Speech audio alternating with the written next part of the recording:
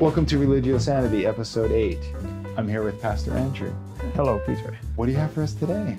I thought that we can return back to our original theme of Ugaritic literature and talking about deities there and to goddesses and love poetry, or some people would almost call it religious pornography or something like that. Okay, now you've got our attention. Yeah. So this will be about a goddess otherwise unknown or very, very on fringes of biblical tradition.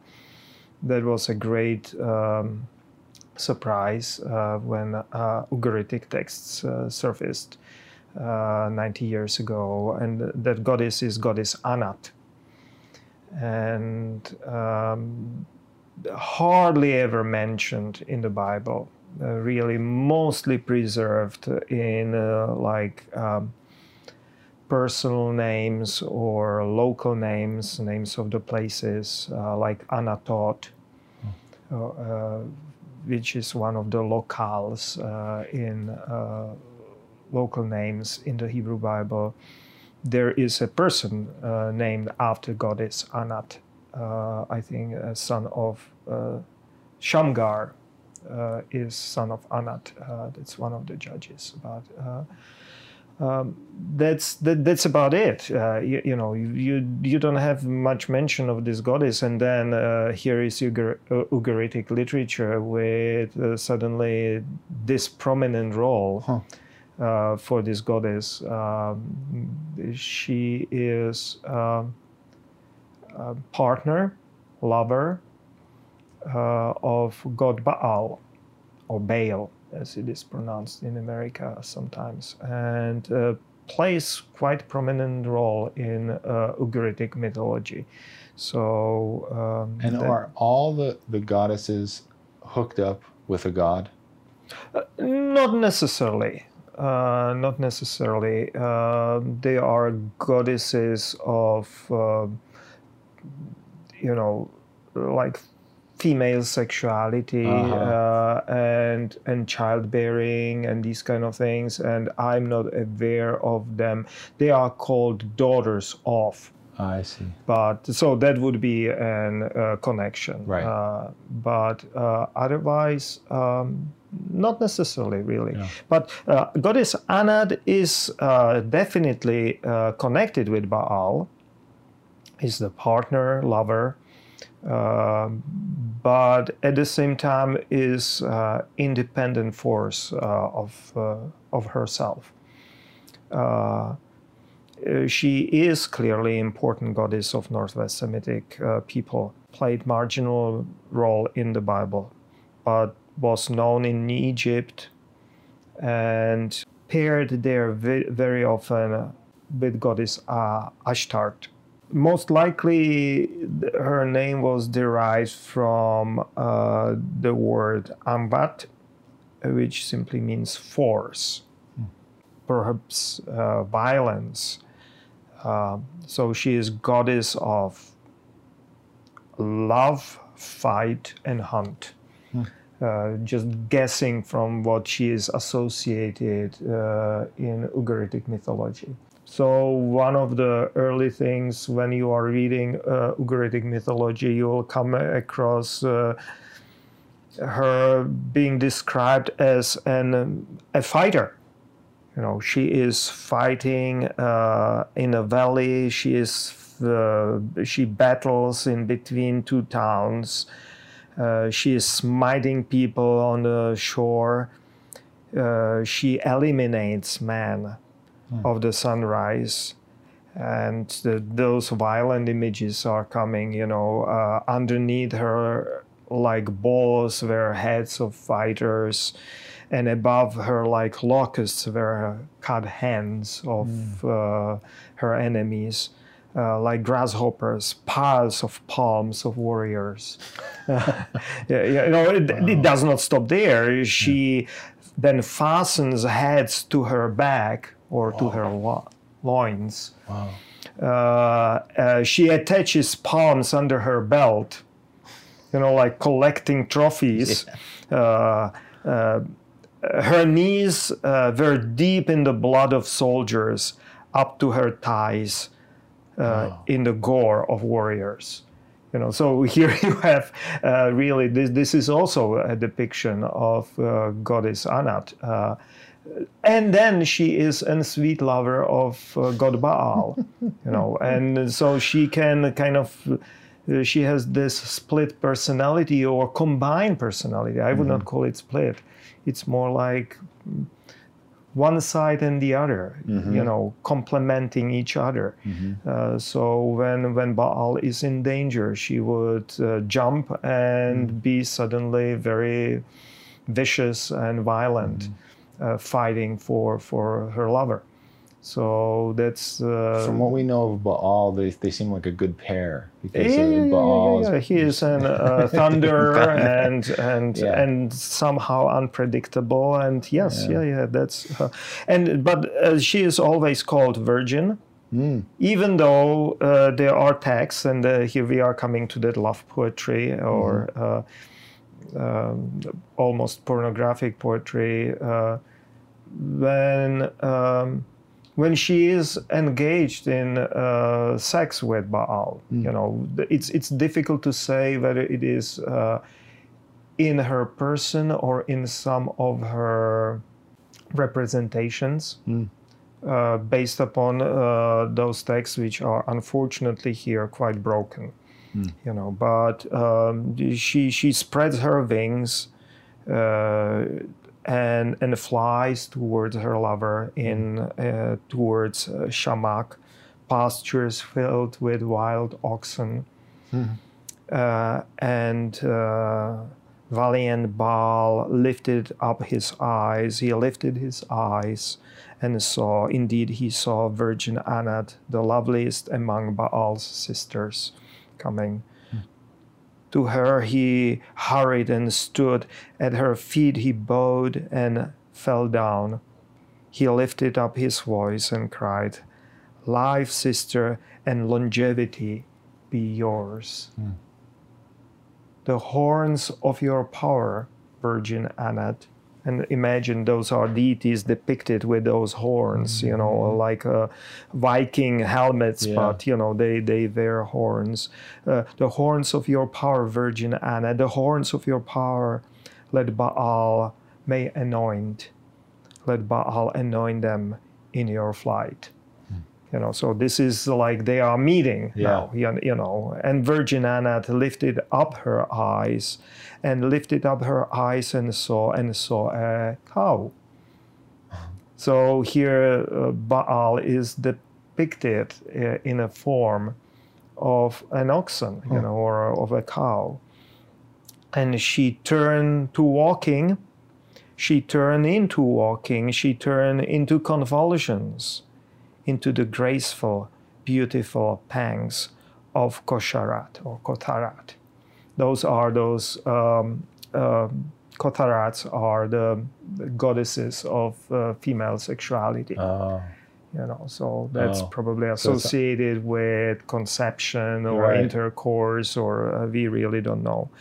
And then the cow gave birth, a bull for Virgin Anat, and an heifer for the dove of Lim. That's one of the epithets of Anat. So we don't know whether that was really naturalistically portrayed or thought of with gods themselves, or those deities being represented by animals. By farm animals here, and that also ties in that that what we can call the sexual revolution, understanding that from the sex we have babies, that it came with the beginning of agriculture. That knowledge actually allowed agriculture, or the beginning of agriculture brought with it also the knowledge of the mystery of sex. Here we have older version of it than some other texts would give us. So, and isn't it interesting yeah. that she remained a virgin after this thing? Like they want to keep her a virgin. Oh, it's a perpetual virginity. You know, it's and pardon me, and I know that you are Roman Catholic, so but you know, Mary is a virgin even after giving birth. Right. Am I right? Yeah, for sure. You see, but there's no depiction of a sexual act like this. And you know, I mean, it's difficult to say. Like even this is also, as I said, they might be substituted by animals. Right, but the animal. Well, but I'm saying there's still a depiction of there's convulsions. Yeah, and all other things. Yeah, so it's complex. You know, but in religion. Mathematics does not work, and direct logic does not necessarily always work. Right. And at the same time, when you think about it, we recognize a deeper wisdom behind it also. Mm-hmm. So for what the myth, what the myth means, and what it tries to portray. Right. And so it's really, well, or even to go further, when you try to break it down logically, you're losing the myth's power. Mm-hmm. Would that be yes, right? Yeah. It needs to be metaphorical nature of it is an integral part. Yeah. It is essential. It cannot be eliminated, and as soon as you start to too closely portray those metaphors and think of them factually, it loses its power. Mm-hmm. You know, you can turn it into some kind of a fundamentalism, but then it disintegrates and loses its true meaning. But we can go further even, because on the next tablet we hear about Baal being hot. Which could be horny or something of that kind, you know. So and grasping her, that's the verb used there. But you know, we should probably say maybe touching. Yeah. You know, her by her belly or pussy. Oh wow. You know, but interestingly, like in mythology often, and Anna was hot as well and grasped him by his private parts, you know, by his scrotum. That's the term used there. Most likely, again, you know, these terms are not that common to give us great certainty. Right. You know, but you can't check them with some others. Because they are not that often used in literature. Yeah. You know, in written language, but you can kind of guess, you know, or understand some of the innuendo being here portrayed. And then Baal turned into a bull, and the Virgin Anat into, and then it is broken, you know, into a cow, probably, or something like heifer, you know, or something like that. So, and then it is broken, unfortunately, you know. So here you have it, and so that. First of all, whenever you have deities in these texts, they are never really talking. They are always crying or screaming. So they are in their foreplay is never is portrayed with a similar attitude. So it is more intense. Whatever gods do is more intense. And so that's why we have most likely the proper translation would be grasping, you know, and rather than just touching, you know, or something like that. But that's just common to the mythology, as I said. You know, gods act intensely, so even the verbs are used intensely. If we then use hermeneutics and try to translate it into current idioms, we should probably use more gentle language, you know. But then there is this kind of discussion, you know, should we be more literal so that people can get this kind of information about gods being always a little hype? Or should we translate it so that it kind of better translates and people can better understand that this is not necessarily a sign of rape or viciousness, there, or sexual violence. Yeah. It's not. It's simply that gods are more intense. Yeah. Yeah. So Yeah. that's the story about love being in the ancient mythology was integrated into the religion. In the Bible, we have something similar, an attempt to integrate erotics or eroticism and sexuality through the Song of Songs. Mm-hmm. Because if we completely bracket that out or push it out, then that realm of life is then exposed to all sorts of different exploitations. Or if it is not lovingly embraced, now pun intended almost, by religion, then the religion has the only tool, and that is proscribing and prescribing. Like we are seeing with fundamentalists, or within Roman Catholic tradition. Yeah. To a large extent, giving orders, this has to be done this way, this is outlawed, this must not be done, and so on. And that's a little pity, I think. Yeah. This ancient approach of integrating into the faith or religious realm all aspects of life is commendable. It's an I think right approach to that, and that's why I wanted to bring it up. In our talk about it. And I know you warned us a couple of weeks ago not to simplify the idea that long ago they did not understand thunder, and then that's when they started to come up with the idea of a god making thunder, because there's no other explanation. But is there any connection between these people not understanding the sexual impulse, the sexual mystery of what this is? Like the idea that something comes, lustfully in them, they engage in the act, a baby is born. Like this very odd, they can't wrap their arms around, and they have to mythologicize it with it was. gods. I think that was their way of talking about it.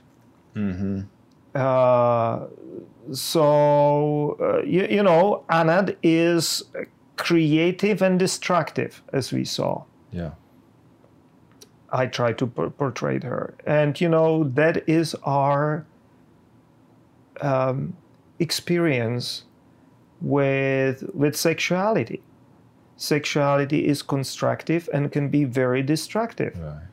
And when not kept under control or within certain bounds, it can rip life and ruin lives, not only of one person, not only of those two engaged in it, but entire families and everything. So I think that was their way of talking. Anat was maybe like personification of that violent lust and sexuality.